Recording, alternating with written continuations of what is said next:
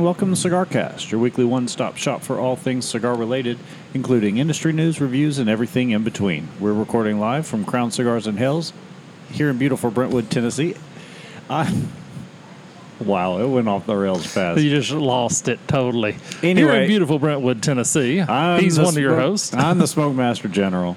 I'm Trae Dedman. I'm sitting across from a man who the CIA is really curious about those 6 days he spent in South Korea, Mr. Shane Reeves. What goes on in South Korea stays in South Korea. Have you been watching Squid Games? No.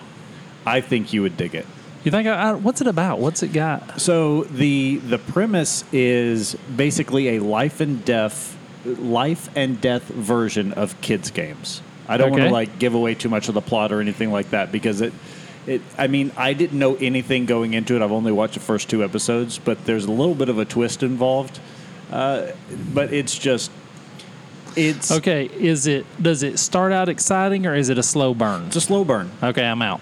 Well, no. It picks up the first episode. Okay. But the first half of the first episode takes a minute because it's building in the backstory of the main character. I think I'm going to establish a new bar in my life. If you ain't got me by the first 3 episodes, you probably ain't getting me. Oh, well, so it's number 1 on Netflix right now, and the memes have been going crazy about it. So finally I was like, okay, I'll check it out. It's kind of in the horror genre, which is normally a no-go for me. It's not my thing, but it's more of a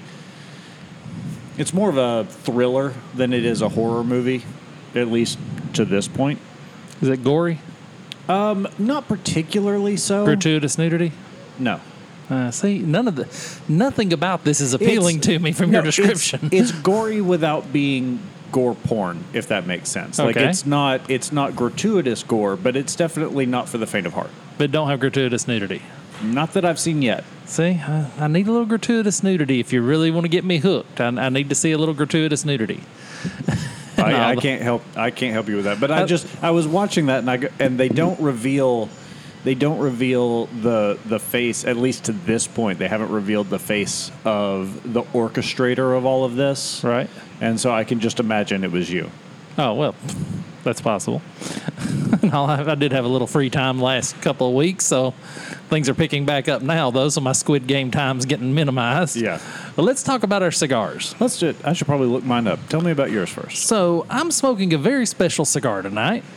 This cigar came from the Tokyo Olympics. One of my builders is... How did it place? And I don't know. I'll tell you after I smoke it. Yeah, I'm not going to give this a 1 to 7. I'll give it gold, silver, or bronze, or should have stayed home. There you go. But it's actually a Davidoff Winston Churchill limited edition 2019. And these were pretty rare cigars in this particular size that I have here. The 5x43 Corona. And I'll only release 4,500 packs of 5 cigars. So there's only 22,500 cigars of these out, and I'm going to smoke one right now. And so this was brought back to me. One of my builders happens to coach one of the Olympic teams, and while he was in Tokyo, he bought a box of these, and him and his son actually smoked one in Alaska after they killed a moose. And he brought me one back. So I'm very grateful to him for bringing me one back and very excited to fire it up. I'm not usually a Davidoff guy, but this recipe seems very un-Davidoff, if you'll hear. So Dominican wrapper, Mexican San Andreas binder, and the filler is Dominican Criollo Seco, Piloto Mijardo, and San Vicente Majorado. I pronounced all that right. And then Nicaraguan, and then some Nicaraguan thrown in for good measure. And also, it's a little more profile and character than what I'm used to seeing coming out of the Davidoff factory. So I'm interested to light this up and just kind of have a very special cigar. I've had it in my kit for a couple of weeks, and we've just been smoking other stuff and hadn't got around to it. So I'm very excited to fire this thing up and see what it's going to taste like. Excellent. So, okay, the bone that you pick with cigar manufacturers all the time is not telling you enough information or telling you too much information, but not the information you want. I've got that problem. I can't find anything about this cigar. This is the new Don Lino from Miami Cigar. Mm-hmm. This is the Maduro that I've got here. I've tried looking it up. I can't find anything. It exists in an internet black hole, apparently. I've smoked several of those already, and I really, really like them. Not to color your opinion. Well, I mean, it's got the Don Lino name on it, which should mean good things for me. And then, your review certainly helped me get there. And then the price point being sub $8. I mean, those are all three things really going for it. I wish I knew any of the recipe or could find anything about it. I can't, but we'll see how it goes. Well, the Connecticut version of that is in danger of replacing the Africa as my morning stick. Is that right? Not necessarily because it's a better cigar, because but it's better value for dollar? Yeah, it's as good a cigar at a lower price. It's rolled a little tight. And if the ends kind of wrapped up, they free up pretty quick. Okay. That is my only complaint about Miami La Aurora and everything that comes out of that factory is that, man, it is so easy to get one that's just rolled so tight. I bought a box of the 107 Nicaraguas recently, and about 3/4 of those I really had to sit down and focus on to get draw out of them. My wife got a bad box of Africas. I've never seen a bad box of Africas, but she got a box of Africas. Now, she likes her draw kind of like I do, very light draw, and these, I wouldn't consider it bad. It's just stiffer than what the Africa usually is and all, because I've took a couple of puffs off of hers. I'm like, yeah, it's not a bad draw. It's just a stiffer draw than what you're used to in that cigar. Oh, wow, that has some good flavor to it. That's almost like aromatic pipe tobacco off first hit. This Winston Churchill is very good. On the front end, you get a lot of profile that I don't usually get out of a Davidoff. This tastes less Davidoff-y than any Davidoff I've smoked. So I'm going to be excited to smoke this and see how it works out. That's high praise coming from you. Yeah. So, first article, my favorite thing of the week. I'll go ahead and put my stamp on it. Rolls Royce announces $55,000 travel humidor. And all. So Rolls Royce has built a humidor. And it's every bit as gorgeous as you think it would be. We talked last week about what was the one they were selling in Beirut that was like $24,000, $25,000? Yeah. And I'm like, that at least came with 40 cigars. This doesn't. Well, but I would hang out with the guy that would buy the Rolls Royce $55,000 humidor.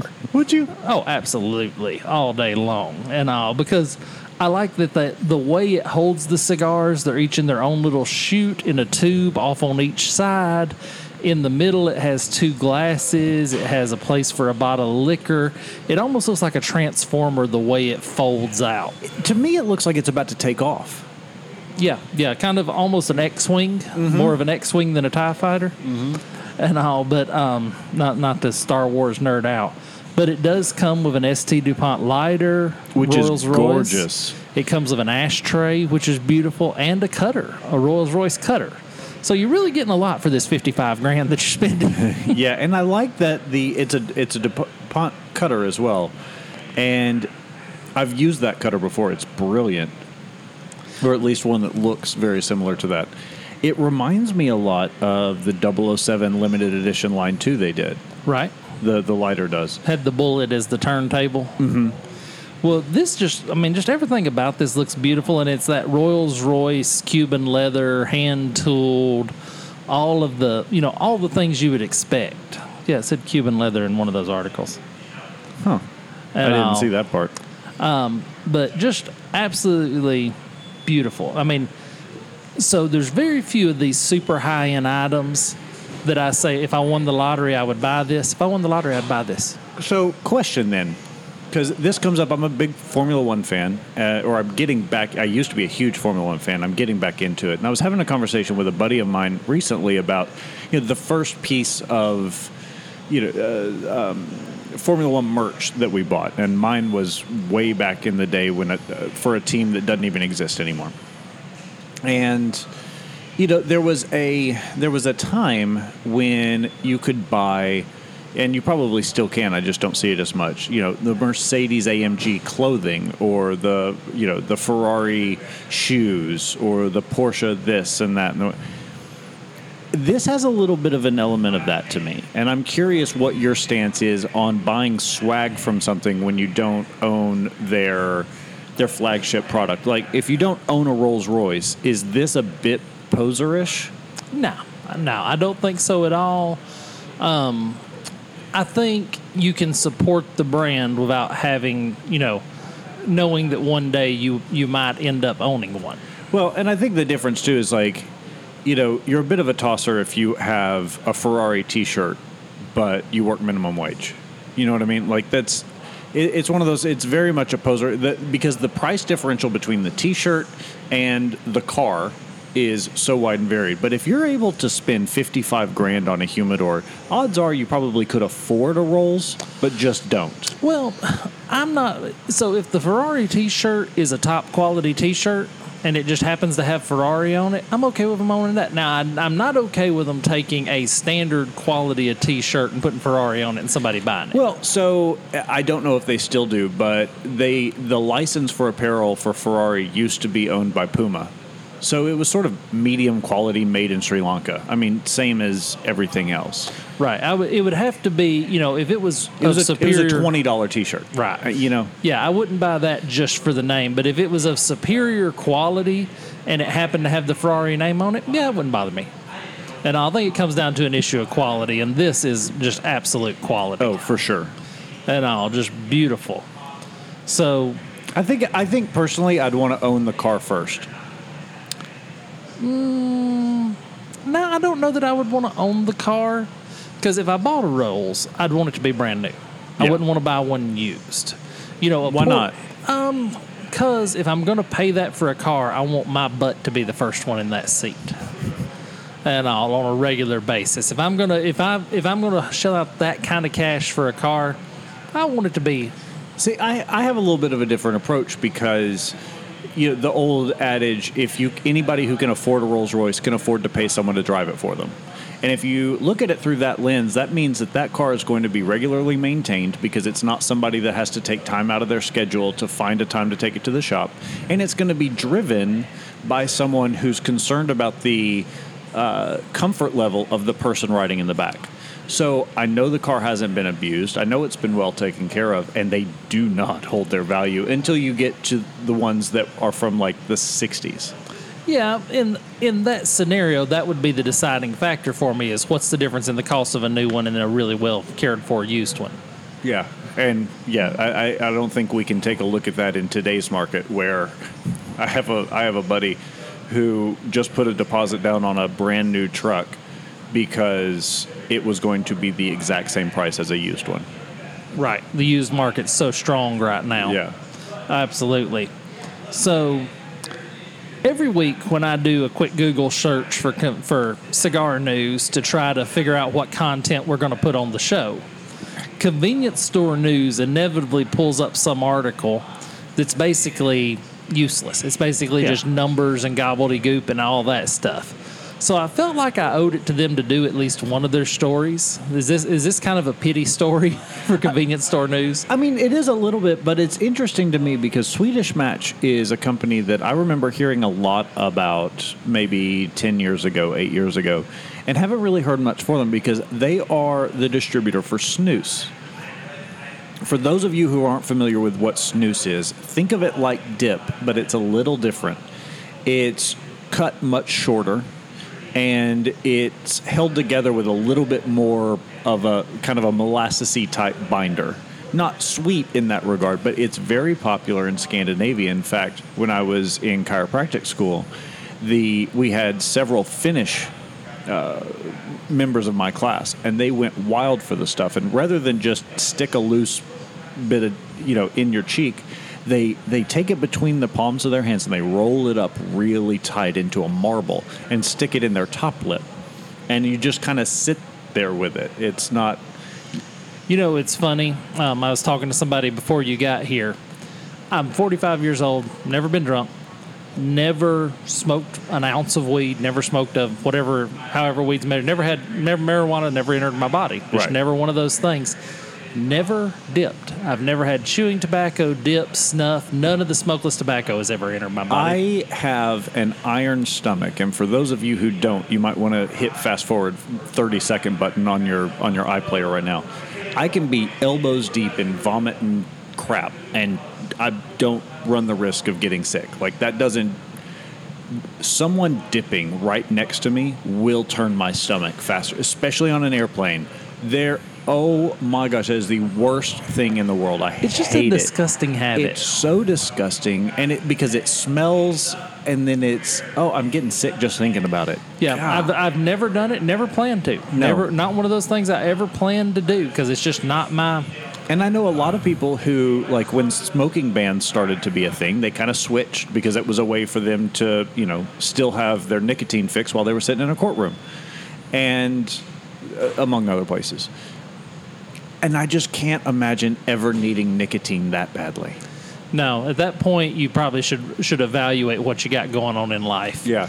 And I have no idea. So this Winston Churchill, I've never had a cigar that I would call dry, as like a wine is dry, right. Like a fine wine would be dry. This has a really dry, especially to be a Dominican wrapper, a really dry feel to it that I'm enjoying. It's giving me something different than what I've encountered in other cigars, so I'm really digging it. Interesting. But I've never had one that I would call dry till this cigar. But that's kind of the only thing that comes to mind when I talk about smoking this cigar. Yeah.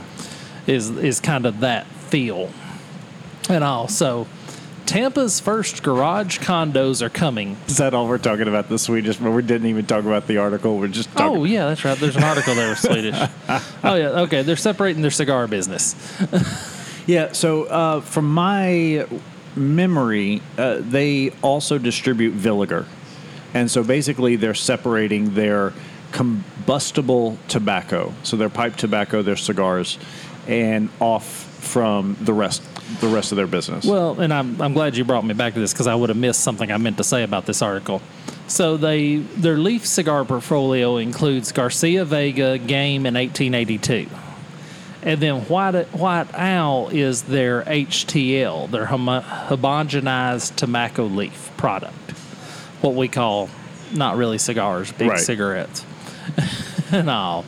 But they are separating that out. So do you think this will improve the cigar business or for them, or do you think this will decline? Are they getting ready to sell it? What do you think? I don't know, because it mentions that, both smoke-free tobacco and combustible tobacco products have seen an increase in, sort of profitability and market share or profitability and sales over the past year. And so I think it's a sign that the segment is growing. So it could be that they're just trying to put more focused efforts rather than trying to apply the same principles to somewhat different markets. Well, and the cigar market is very competitive. We say it all the time. You cannot produce a good cigar and hope to succeed.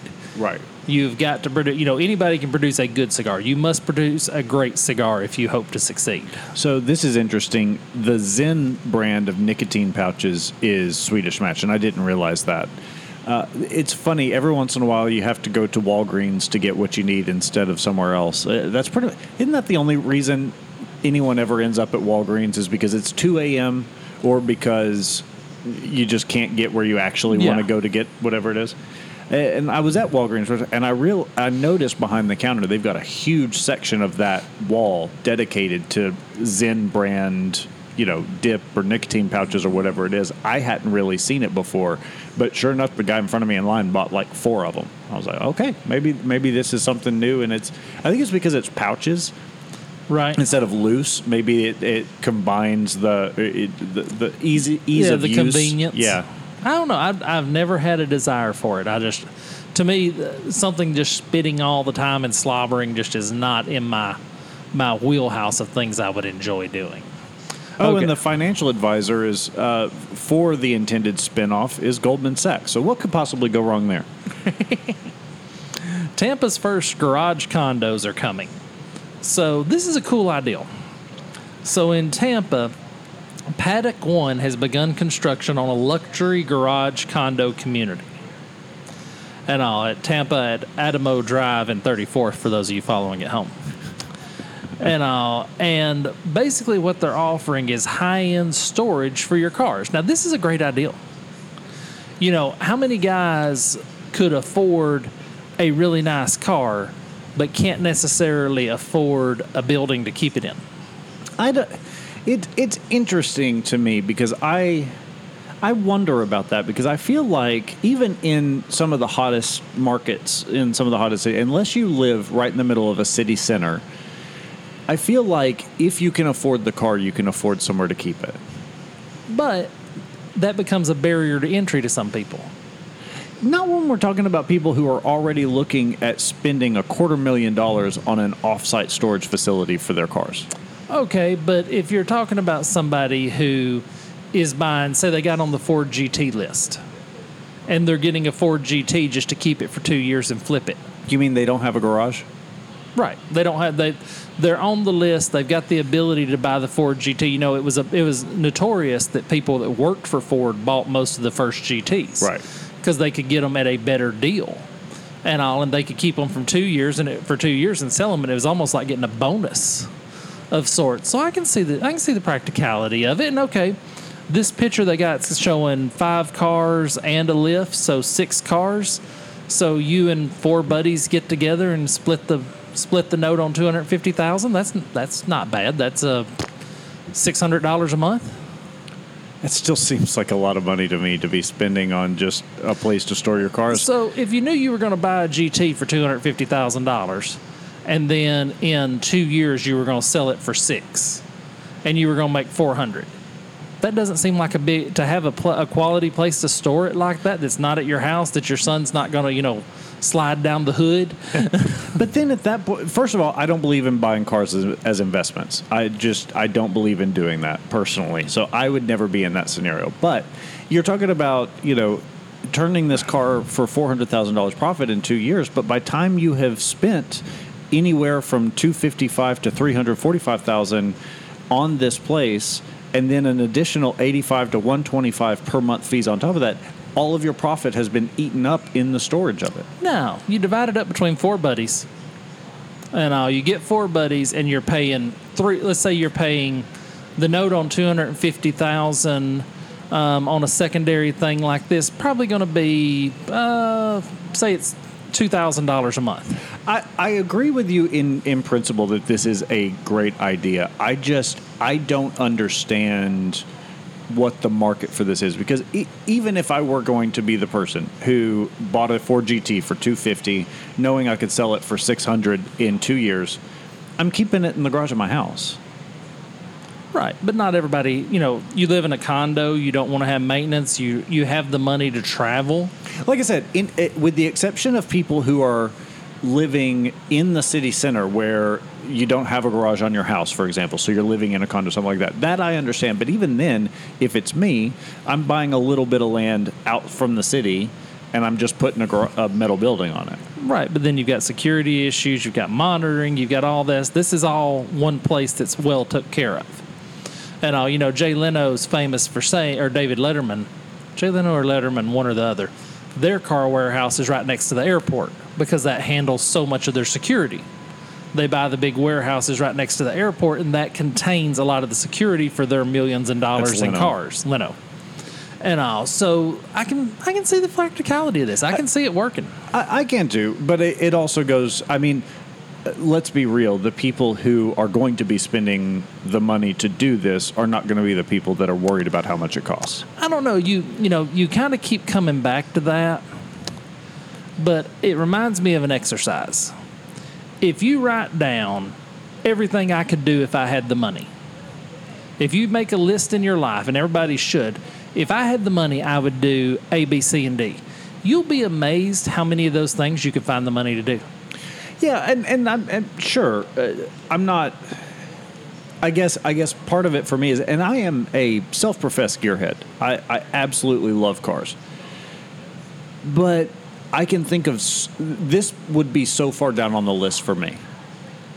Yeah, and so it's hard for me, to kind of go outside of my proclivities and actually think about this in terms of, because the thing is, anybody who's ever gone in with a bunch of buddies on something like this will tell you what a bad idea it is, because inevitably someone's not going to pay the rent. Someone's not going to, well, yeah, everybody would have to pay cash up front for it to work. If all your buddies are broke. But if you've reached a certain level of success where this stuff's attainable, you're going to have some friends that have had a certain level of success. Yeah, but even still, there are plenty of people that are successful that are still bad with money. Those two things don't necessarily go hand in hand. So it's very easy that they let their account get too low for the auto draft or any number of things. We can call it one vote for, one vote against. Yeah, I mean, and it actually reminds me of a movie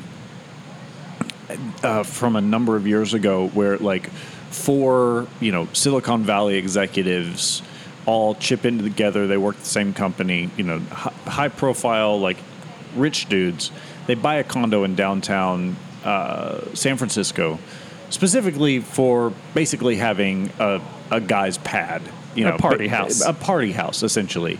And it's all going all well and swimmingly until one of the guys brings his girlfriend back, and then something goes wrong, ODs, or he kills her or something like that, and it becomes now they're all implicated because all of their names are on it reminds me, like, sure enough, someone's car is going to get stolen and it's going to point to the other guys, and then it's Fast and Furious 12. I can see it. Okay, so are you using this to argue against my great ideal of the rental man cave? No, but that was the first thing that came up when you mentioned it. And my great ideal is you get one of these big 2-story storage buildings. It's already air conditioned. It's already conditioned storage, and you rent out man caves so that you don't have to buy a house to have a man cave. If you want to go hang out all day Saturday with your buddies and smoke cigars and watch football and eat, you have a man cave to do that in. See, here's the issue I have with that, is that the reason the man cave, which I hate that term, but I don't know what else you would call it. The reason the man cave rose to popularity is the fact that it was too hard to get out of the house.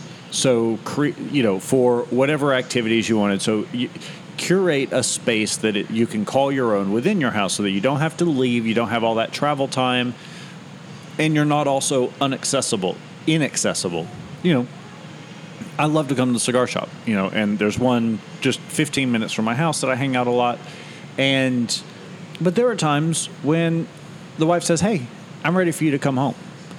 And so the man cave solves that problem. You can poke your head in and say, "Hey, it's time to do this," or "Hey, can you do this for me?" And you're never inaccessible. And so I feel like having an off-site man cave kind of defeats one of the primary purposes for the man cave being within the house. Well, I think it enhances it, because then I can't be sitting down there smoking a cigar watching a football game. It's fourth quarter, it's the 2-minute warning, and she comes out and says, "Hey, are you going to weed eat today or what?" Well, that's more of a different use case kind of thing. I mean, so I can see it. We're going to go to the break. I'm going to keep developing this idea. We're going to revisit. We'll revisit it before we sign off tonight. We're going to revisit not tonight. I need a couple of days. Let me draw up a proposal, and I'll give me a week or two, and we will revisit the. I'll set up a call with my VC guys. We'll get it. That's right. We're going. Shane's. I'm going to do a little market research, because what is a cigar shop if not a man cave? Yeah. So why do you need to rent a separate one when you've already got one? Because they'll let anybody into a cigar shop. Fair point. It'd be nice to have one that you just didn't let anybody wander in, because we all have that guy that when you show up. But you have that. It's called your back porch. Sure, but during the winter it's not as convenient, and it's still too convenient to my house. I kind of like the ideal, but I'll do some research. We will revisit this topic. So we're going to step away for a break. When we come back, I want to talk about LSU and the curses. All right, we'll be back with that and more after this.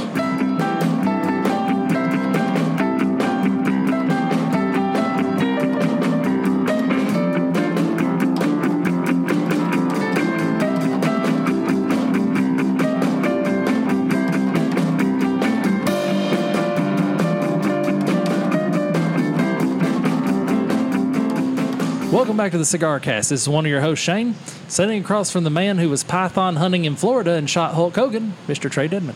I did not see that story. You don't get it? No. Hulk Hogan was famous for the twin 24-inch pythons. Yeah, okay. That was the Hulk Hogan. Yes. Nothing ruins a joke like having to explain it. I'm sorry. I assumed there was a news story you were referencing. I wasn't thinking about. All of the guys that are wrestling fans that are laughing right now, you're welcome. all the guys that I had to explain it to start watching wrestling. Okay. But anyway. All of the people that needed that joke explained, you're welcome. Yeah. And all. So, LSU's cigar curse on Auburn broke 2 weeks ago. And all. So, being the Halloween season and being as we hit Halloween-y stuff last week, I kind of seen this article and I was like, yeah, I want to talk about this a little.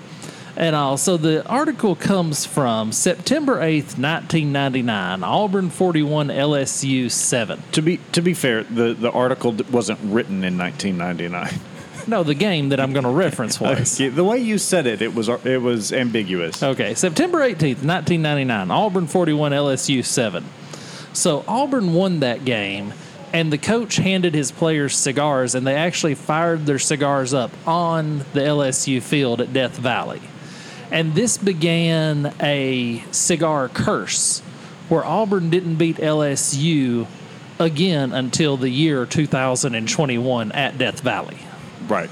And also, they call, it's funny, sports always has these curses, the Billy Goat curse, and I'm sure there's some others. Oh, the curse of the Bambino. Yeah. They have all of these curses. What's the Billy Goat curse? The Billy Goat curse? And all the Cubs?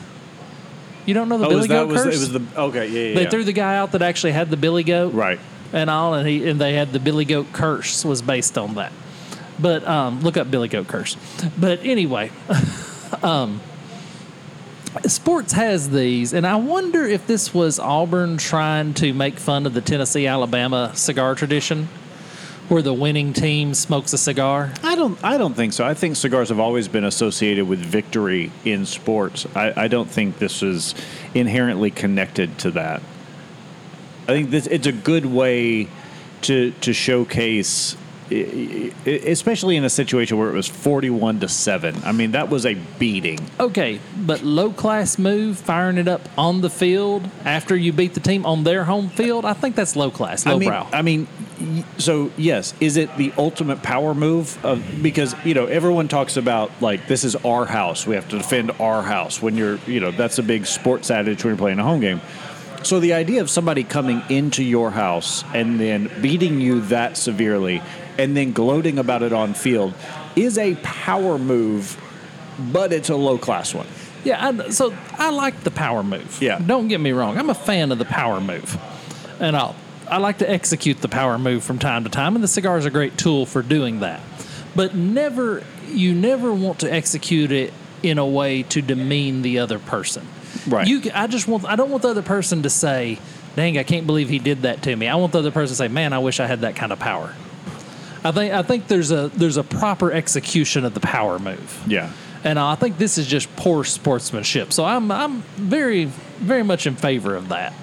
But that did bring me, being as it's the Halloween season, from Loudwire.com. We never had an article from Loudwire before. We haven't, but it's a great website for like music news. 13 rock, metal curses, myths, and legends explained. We're not going to cover all 13, but there is some very good ones on there. Of course, the most famous, Robert Johnson sold his soul to the devil to master the blues. This has come up multiple times in my life recently. It's weird how these things tend to, like, I've made references to Robert Johnson probably half a dozen times in the last 2 months. There was a really good documentary on Netflix about this. Called The Crossroads, I think. Crossroads, that was it. Yep. And I really enjoyed that documentary. So supposedly, he couldn't play guitar, he met the devil at the crossroads, and he sold his soul for the opportunity. Do you know what the devil's instructions were to him after they signed the contract? No.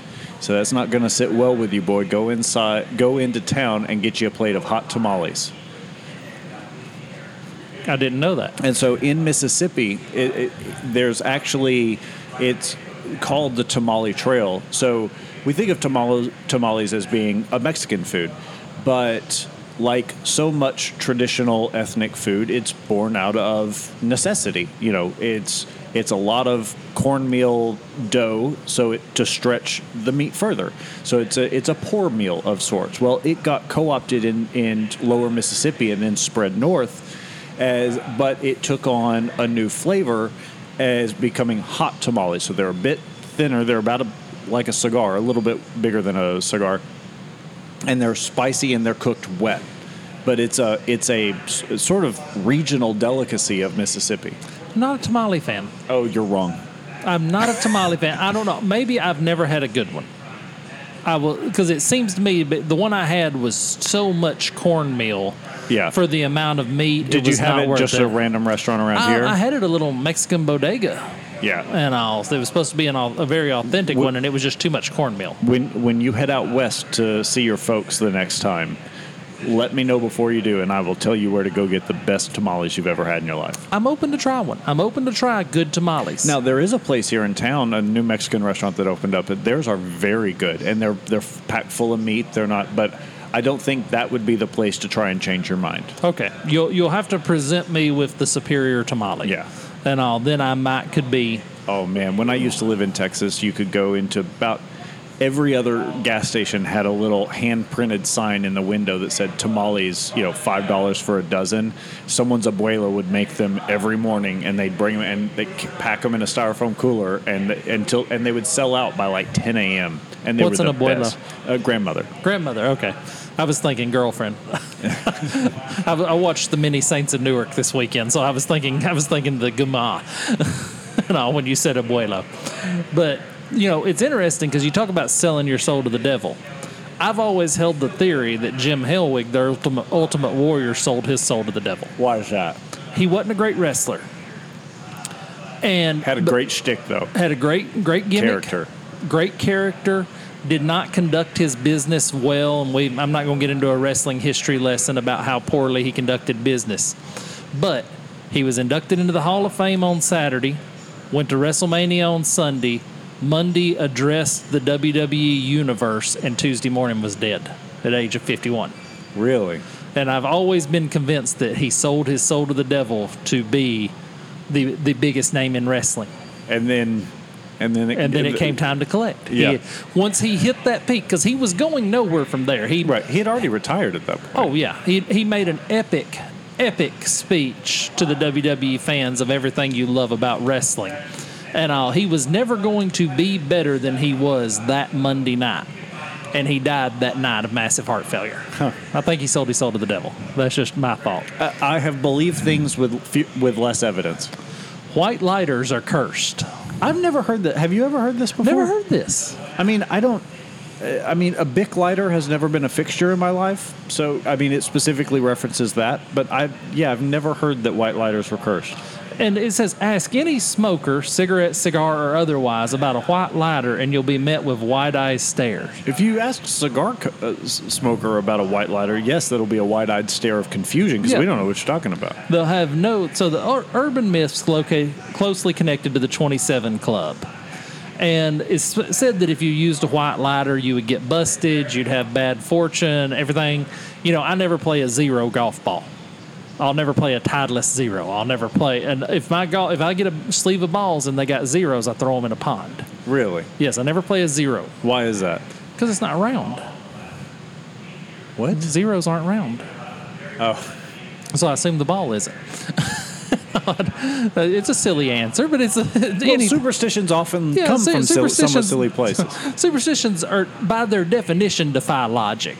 So white lighters are cursed. Now, it does say that that this may have had basis in the fact that if you use the bottom of a white lighter to pack a bowl, that it would stain, and that would be an indicator to the police that you were smoking something illegal. I'm also thinking of all of the novelty products I've seen sold in shops before, because much like you, I've never tried marijuana even once, and so it's completely outside of my frame of reference. But thinking back to paraphernalia I've seen for sale in novelty shops, I'm having a hard time imagining how you would use a Bic lighter. Seems too big to use for that purpose.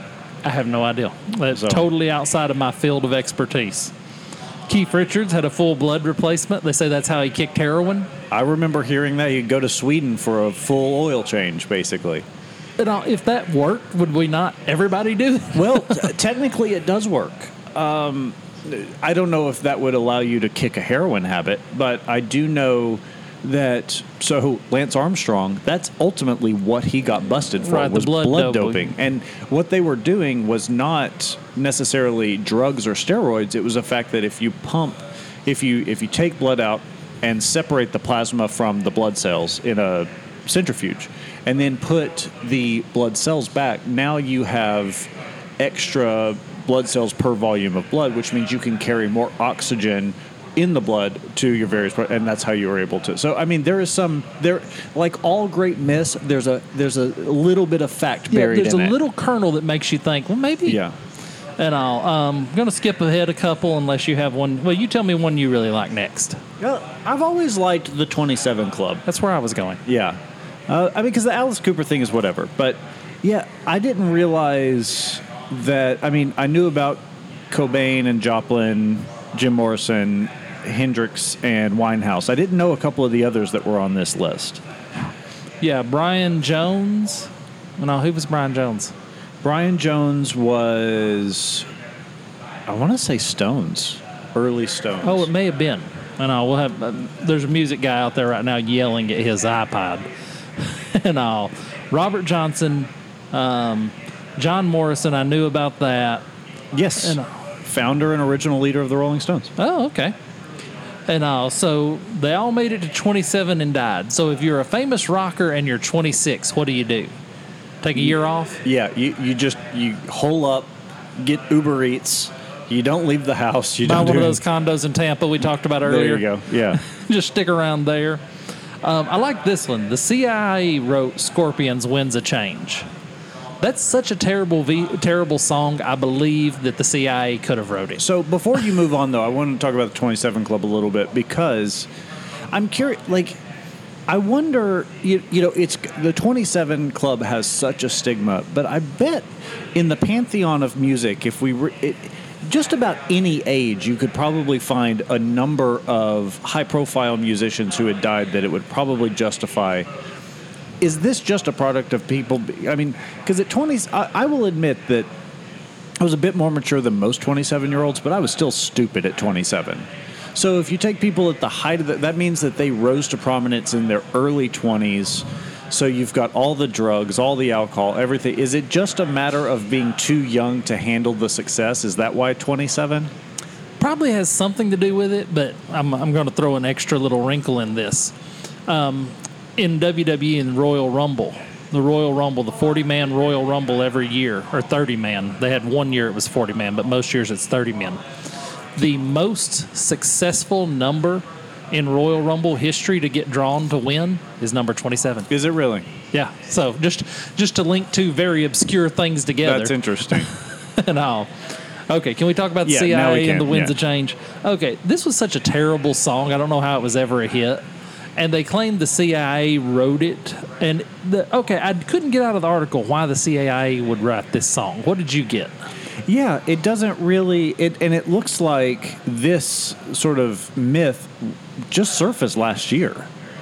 So it's almost as if somebody was just looking for something controversial to say. Yeah, I don't know. I think they're digging a little bit. I think as we get to these bottom ones, they're really kind of scraping the bottom of the barrel. Well, but this does tell a little bit. You know, the CIA had already engaged in sponsoring certain cultural events, like the filming of George Orwell's Animal Farm, you know, to be used as anti-red propaganda, and you know, so I can see where, you know, and if you look at the CIA, kind of their history of meddling in things, like I can see how absolutely, you know, writing a song that made it to prominence for some purpose. I can that holds a little bit of water for me, but I don't know why that song. Yeah, I don't know why you wouldn't pick a good song, but okay, we're running on time, so I want to go ahead and end this because I've got to get to our other topic. Well done. There we go. And how to end the conversation. This is from the Art of Manliness. I seen this article today, and I was so happy. And because we've talked about him before. We have a man here at the cigar shop that knows exactly the right time to end a conversation. That is such a superpower. I mean, that is something that so few people know how to do well. Because when ending a conversation, there's you can either let it go on too long, which is a problem, or you can stop it so abruptly that you leave the people going, well, what did I do to piss him off? So there is an art to stepping away when the conversation has run its course, but doing it in such a way that everybody still feels good at the end of it. Well, I hate when somebody's in wrap it up mode. When they're like, okay, yeah, sure. When they get in wrap it up mode, I'm done. I know the conversation's over, and I really prefer a little more tact than the wrap it up mode. Well, so here's the thing, though. I have found most of the time when someone gets into wrap it up mode, it's because you have, not you specifically, but the other person has missed the subtle cues. It happens to me weekly when, I hang out and I'm fully engaged when I'm here. But usually, especially if it's a Friday afternoon, if I've got to be somewhere, I've got to be somewhere. So I start packing up my stuff, see y'all later, and then someone grabs my arm, right, metaphorically speaking, and wants to say, it's no, I have somewhere to be. And so it's by missing those subtle cues, you kind of force the person to go, yeah, okay, yeah. So here's some alternatives and all, and I'm kind of, if there's a part in the front of the article you like, we can come back to it. But so one of their suggestions: use an exit line, just like what you were talking about. I need to get a seat, use the restroom before the movie starts. I have a question I want to ask the speaker. I've got to get back to work. I've got a deadline. Those are pretty good. The I've got to get to work, I've got a deadline, I need to meet before noon is an interesting one because that is really dependent on this. I mean, obviously, I need to get a seat before the movie starts is dependent on location too. But so often, you run into a situation where it's like, if you do have somewhere pressing to be, why are you here? Well, and I want to make sure to say hello to everyone here. I don't like that one. See, actually, I like that one, and I use that at my wedding a lot. So when you're the focus of attention at a wedding, i.e. it's your party, you have a certain obligation to say hi to everybody. Everyone's going to try and come up to say hi to you, but obviously you're busy. So you try to make the rounds. And so it's really helpful because inevitably everyone wants to talk about the event. You're not talking about how your week was. You're talking about that day and specific things. And then inevitably that conversation is going to lull because everyone's said their cliches by that point. So that becomes a perfect, okay, great. We've got to keep making the rounds, and everyone understands. Everyone totally gets it, and it's a perfect out. If you initiated the conversation but won out, they suggest, so just wanted to make sure everything was okay. And I've probably used that one before. And I'll probably say, hey, I sensed a disturbance in the force with you. Is everything okay? But now I never use that to get out of a conversation. That's usually the way I start a conversation. Yeah, but that's how you bookend. I'm a big fan of bookending a conversation. I use this in meetings a lot. So, because it's my job to herd the cats oftentimes. Okay, here's why we're here. You had this question. We're expecting this from you, yada, yada, yada. And then when it's starting to get to that point where no one's talking or it doesn't seem like it's going, okay, so we answered this question, we answered that question, this is what we got, these are our takeaways, everyone good. Like, I told you what we were going to talk about. I confirm we talked about everything, so there's no reason for us to still be here. Let's go. I'll use that a lot of times to end a meeting. Okay, in summary, I need to do this, you need to do that, we need to do that, we're both very busy, let's get on with it. Yeah. Or, hey, and I use this I never use this disingenuously. I always say, thank you for your time. Yeah. Well, and I think, so boiling it down to a less professional setting and more of a personal one, I think, yeah. So just wanted to make sure everything was okay is a perfect way to end a conversation that you started by saying, hey, are you good? And then they have the classics where you've initiated the conversation and people are not wanting to let you go. Well, it was great catching up with you. And anyway, it was fun to see you again. Man, I probably would never use those. That's probably any in my repertoire. This reminds me of something from my childhood, and I'm curious if you ever heard this or if it still applies. It used to be considered rude, or at least I was told it was rude, that if you were the person who received the phone call, that it wasn't up to you to determine when the phone call ended. So in other words, if I call you and you answer, essentially you're obligated to stay on the phone until I end the conversation. Well, but I think that's went by the wayside with the age of cell phones. Because at any point when you're on a cell phone, you've got the option to say, oh, yeah, I'm going into a bad service area. Yeah. Although that's becoming less and less. Yeah. But everyone knows that's an exit line at this point. Sure. You don't have to get the tinfoil by the mic and say, "Oh, I'm going through a tunnel." Yeah, you know. But was that something? Was that something just me, or was it? Do you remember hearing that? Yeah, I never heard that. Oh. And okay, this is a jerk move. I would never do this. Introduce the person to someone else. Hey, this guy's bending my ear off. Let me go over here and pawn him off on somebody else. I hate that idea. So I didn't really do it for this purpose, but I did do it. I was at a cigar shop recently, and I had been talking to an old friend of ours, and as well as a regular separately, and our old friend needed the services of the other guy that he does for a living. And so I had told them each separately I was going to put them in touch with each other. And it just so happens I'm at this shop, and our old friend is talking my ear off, and I'm trying to get work done. And sure enough, the other guy walks in, and I was like, "Hey, this person, meet that person, this person. Each of you," and I borrowed a line from Ted Lasso, which I absolutely love, is, "Congratulations, you just met a cool person." And then I explained that they were the two people that I had been telling each other about, and I walked off. It was brilliant. It was great. Well, I'll give you a buy on that one. I'll give you a pass on that one, but don't just pawn them off on somebody to pawn them off. You at least had a little pretense there that you were working with. And I think as long as it's a situation where you actually genuinely like the person that you're pawning off on the other person, or you think they legitimately will have a good conversation, it's different. When you're talking about, there's a particular person who comes in here that we both know that has a really bad habit of just talking regardless of context clues or social cues. Yeah, to pawn that person off on somebody else by steering the conversation, that's kind of that's not really a nice move. And okay, I'm on the fence on this one. I'm going to need a ruling. Get the person to introduce you to someone else. Do you know anyone who's dealt with the guys who run? I'm really interested in. Do you know anyone experienced in that? Good or bad? They mentioned specifically that this is great for networking type of events. And I think with that context, it's appropriate.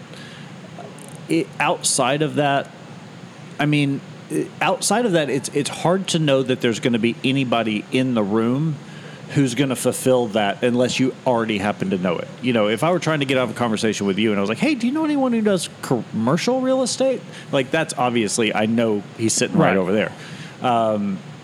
That's kind of a weird. In a network, I think in a business meeting, anything goes. Yeah. I think a business meeting is a lot more forgiving than a interpersonal event, than a bar mitzvah, wedding, whatever. And I feel like for all of these, you know, exit lines and things like that are always more permissible in a business environment because there's kind of an expectation that, you know, we're all on company time, so to speak. We're on the clock. We're on the clock. We've got stuff to do. If I'm trying to get out of the conversation, I'll keep it professional, but like, let's recognize that we both need to move on here. Well, you know, one of my builders, he uses a line that you can only use in a business setting, but it's a great line. Somebody will call him, and he'll answer, and he'll say, "Stop, 25 words or less. Tell me what you need." And he's the boss, so that works out perfectly. You couldn't do that in here, but as the boss, when his superintendent calls him, "Stop, 25 words or less. What you need." I still think that's a really rude move. If you're the boss, it ain't. No, it's especially rude if you're the boss. It's no. I think just as valuable as your time is, your people's time is. If they need something from you that takes more than 25 words, I think it's basically saying that you're not as important to me as whatever else I've going on because they don't know what you're doing on the other end of the phone. You could be on the back nine for all they know. Well, but he'll say, "I'm in a meeting. What do you need? 25 words or less." Gotcha. But I think there are better ways to foster that, which is like one that I really like is if I can't take a call because I'm either on a call or I'm engaged in something, I'll say, "I can't talk right now. Send it to me in an email or a text." And that way I don't even have to answer the phone to interrupt the meeting that I'm in, but I still let them know that I value whatever their input is, but I can't look at it right this second. Okay, now this one's one of my favorites. I never considered doing this. I never considered this as an option, so the art of manliness has enriched my life today. Invite the person to do something with you. And I'm going to meet the speaker. You want to come? I'm ready for another drink. Want to go to the bar with me? My friend Mike just walked in. Let's go say hi to him. I like that. I'm down with that. I think that's a great one. Another thing you can do here that I like is, so invite the person to do something with you. So I've got a couple of friends who we all share interests with, varying degrees and things. And so in a group setting, if we're talking about one of those interests, it's really easy to say, hey, let's make a plan to go do this thing together. And then if you set the date, if you set the kind of, okay, like next Thursday, yeah, let's meet up wherever next Thursday. Cool. That immediately it's like, okay, we've brought this to a close by establishing the follow-up, and it becomes a perfect exit to like, oh, well, why would we keep talking if we're going to see each other in 2 days? Yeah, I'm in for this. And that's the next one. Smile, shake hands, make plans. And I want to jump off the article, though, and I want to hear, what are some of your great get-out-of-jail-free lines? If you're ready to end a conversation with somebody for whatever reason, what are your great get-out-of-jail-free lines? Right now, I've got a really great one, and she's going to kill me when she hears this. Because at any point, anybody I'm going to be in a prolonged conversation with knows kind of the family status for me right now. And so it's really easy to say, hey, when the boss calls, I've got to go do what needs to be done. Right. Pregnant wife. Yeah. And it's a really Granted, great... that's a narrow window. It is a narrow window. But then you can also move... I'm just glossing over that. You can also parlay that forward. Hey, I've got an infant at home. Hey, I've got a 2-year-old at home. I think you're good up to about age 5 with that one. I think you got about 5 years built into that. Yeah, but then after 5, you've got t-ball practice, you've got soccer practice, you've got hockey practice, you've got whatever it is. You've got the recital, whatever, so you can milk that for a while. You can milk the kid, the family, the kid angle. You can milk for a while because most people either have a family of their own that they understand you wanting to be there, or they at least can appreciate, the idea thereof. What are you going to say? Hey, we're talking here. What do you mean you need to talk to your pregnant wife? Exactly. There's no good way for them to counter that particular move. Yeah. That's a pretty good chess move. I get to use, twice a week I've got a great one. Hey, I got to go get a podcast started. Hey, I got to go get a poker game started. Yeah. So twice a week in the cigar shop, I have a built-in back end, and I can get the poker game started any time between 6:30 and 7. And I can use that. Hey, I got to go count out chips. Hey, I got to get tables set up. I got to get a head count. I can kind of use that one. That kind of frees up my Tuesdays, which are always busy enough. And then, hey, I got to get, I've been in here a number of times with somebody and I find myself trapped in a conversation and your vehicle pulls up. Oh, there's Trae. I got to run and get the equipment and get the podcast set up. Is that what happened tonight? Oh, no. He and I were having fun. It was just interesting because I looked down to return an email for work and I look up and you were in here setting the equipment up. I was like, oh, he's Johnny on the spot today. And really enjoyed, well, that car looks like a cannonball just hit the side of it. But anyway, sorry, ADD, a car with a perfectly cannonball-shaped hole in the door just pulled up. Something that this article, and we'll wrap this up because we're getting long on time, something that this article does not touch on, and it surprises me, because I know your stance on the Irish goodbye. You are very pro-Irish goodbye. In the proper scenarios. Yeah. But I'm interested that this doesn't touch on that because it can be appropriate, and I guess they kind of touch on it with bow out when others join the conversations. You're talking to somebody, someone else walks up, and you just use that as your opportunity to split without having to say anything. The Irish goodbye is best used. My number one Irish goodbye time is weddings. Mm-hmm. That's the number one time that we just slowly fade off into the distance and disappear. And all my friends have been schooled when somebody says, where's Shane? I've seen him a few minutes ago. Don't care if you ain't seen me in 3 hours. I expect you to say I seen him a few minutes ago. and all. But, in massive social gatherings, the Irish goodbye is completely acceptable. In a more interpersonal, it's kind of rude. You got to use the Irish goodbye sparingly. It's a dozen people or more. Yeah. I'll put let's say 8. I'll put the bar at 8 or more. 8's small. Because if you're with your spouse, that means you've cut the entire group by 25%. That's a noticeable margin. So is it a margin then? What margin? So when you're less than 15% of the whole, you can utilize the Irish Goodbye. Yeah, that's kind of how I feel. Okay, well, I'll be doing a lot of math in the future. Thanks, Trae. When I see you in the corner with your calculator on your phone pulled up, I'll know what's happening. All right, if one more person joins, I can Irish Goodbye this sucker. And all. So, how do they get a hold of us, Trae? Hey, that's one way to end the conversation. You can reach us at facebook.com/thecigarcast. We're on Instagram and Twitter at @thecigarcast and email info@thecigarcast.com. So the Davidoff Winston Churchill, best Davidoff I've ever smoked. Wow. I have had one of the, not that particular size, but the Winston Churchill, yes, they are fantastic. The significance of this cigar is not lost on me. And I might have to smoke one in the wild sometime to really give it the most honest of reviews. But the amount of care this gentleman put into procuring this cigar and bringing it back for me does add to the enjoyment of the cigar for me. Yeah. But still, just an excellent cigar. Layers of flavor, very dry. If Davidoff did this on all their cigars, they could compete with Padron. Okay. So gold medal? 6.5. Solid 6.5. I can't do a 7. It could get to a 7 if I smoked one in the wild. Yeah, I get that. But in this scenario, I can't, in good conscience, put a 7 on it. All right. What's yours? Mine's about a 5. I have not liked the way this thing is drawn for me. Like, I'm barely getting any smoke out of it because I'm really having to get after it to get smoke out of it. So I'm going to give it a 5. You try another one? I'll try another one. Okay. Yeah, a 5 with an asterisk of I'll try another one. Yeah. Probably well worth it because that's about a 6 for me. Those are about a 6 in my register. They're probably never going to get under a 6 and never going to get over a 6. Yeah, because the thing is, I'm having to draw so hard to get any smoke out of it that I'm not able to let the smoke sit in my mouth and really taste it. So flavor-wise, I'm not really getting much. Right. I can tell it's trying to be there, but I just can't get it out. Yeah, you grabbed the dud out of the box. Yeah, it happens. It happens. They're a artisanal product. That will happen.